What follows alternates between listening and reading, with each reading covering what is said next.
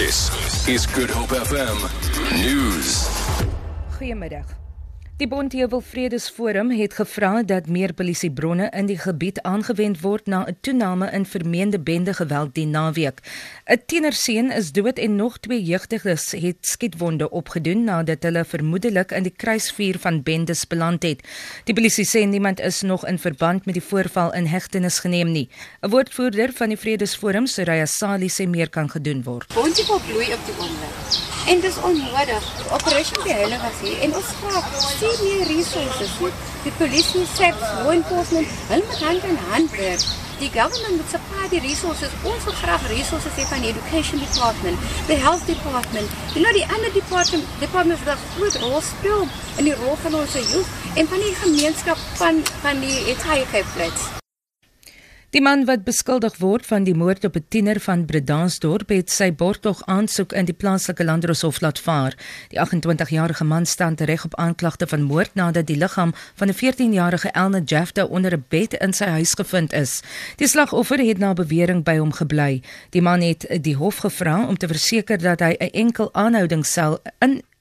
aanhoudingsel geplaas word. Die versoek is egter geweier. Die saak is uitgestel tot 12 Augustus vir verdere ondersoek.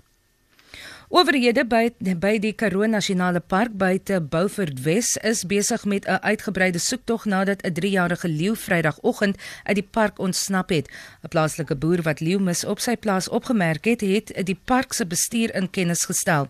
'n Woordvoerder van Sandparke, Feyrush Ludik, sê die leeu het ontsnap deur 'n heining wat deur verlede week se swaar reën beskadig is. Volgens Ludik was daar heel naweek voetpatrollies sowel as helikopter soektogte, maar hulle kon nog nie die leeu opspoor nie. Sasol het bekend gemaak dat hy nie die kontrak van sy president en hoofuitvoerende beampte David Constable na Mei aanstaande jaar gaan hernie nie. Constable is in 2011 aangestel en was aan die hoof van die maatskappy se uitbreidingsplanne vir Suid-Afrika en Noord-Amerika. Sasol het nie redes verskaf nie, maar sê in 'n verklaring dat die raad iemand sal identifiseer en aanstel. Die maatskappy se aandele het vanoggend met 0,22% gestyg. Die Suid-Afrikaanse regering het berigte dat sommige Afrika-leiers die Afrika-Unie-beraad in Johannesburg die naweek kan boikot van die hand gewys. Volgens berigte beplan sommige leiers om die byeenkoms te boikot uit protes teen die xenofobiese aanvalle vroeër die jaar, wat veral in Gauteng en KwaZulu-Natal voorgekom het.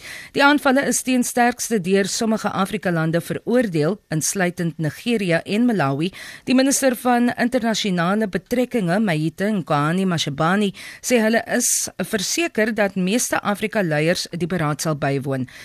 Mashibani sê president Zuma het die leiding geneem in die hantering van xenofobiese aanvalle. Vir Good Hope FM News, ek's Vanya Klitokollison.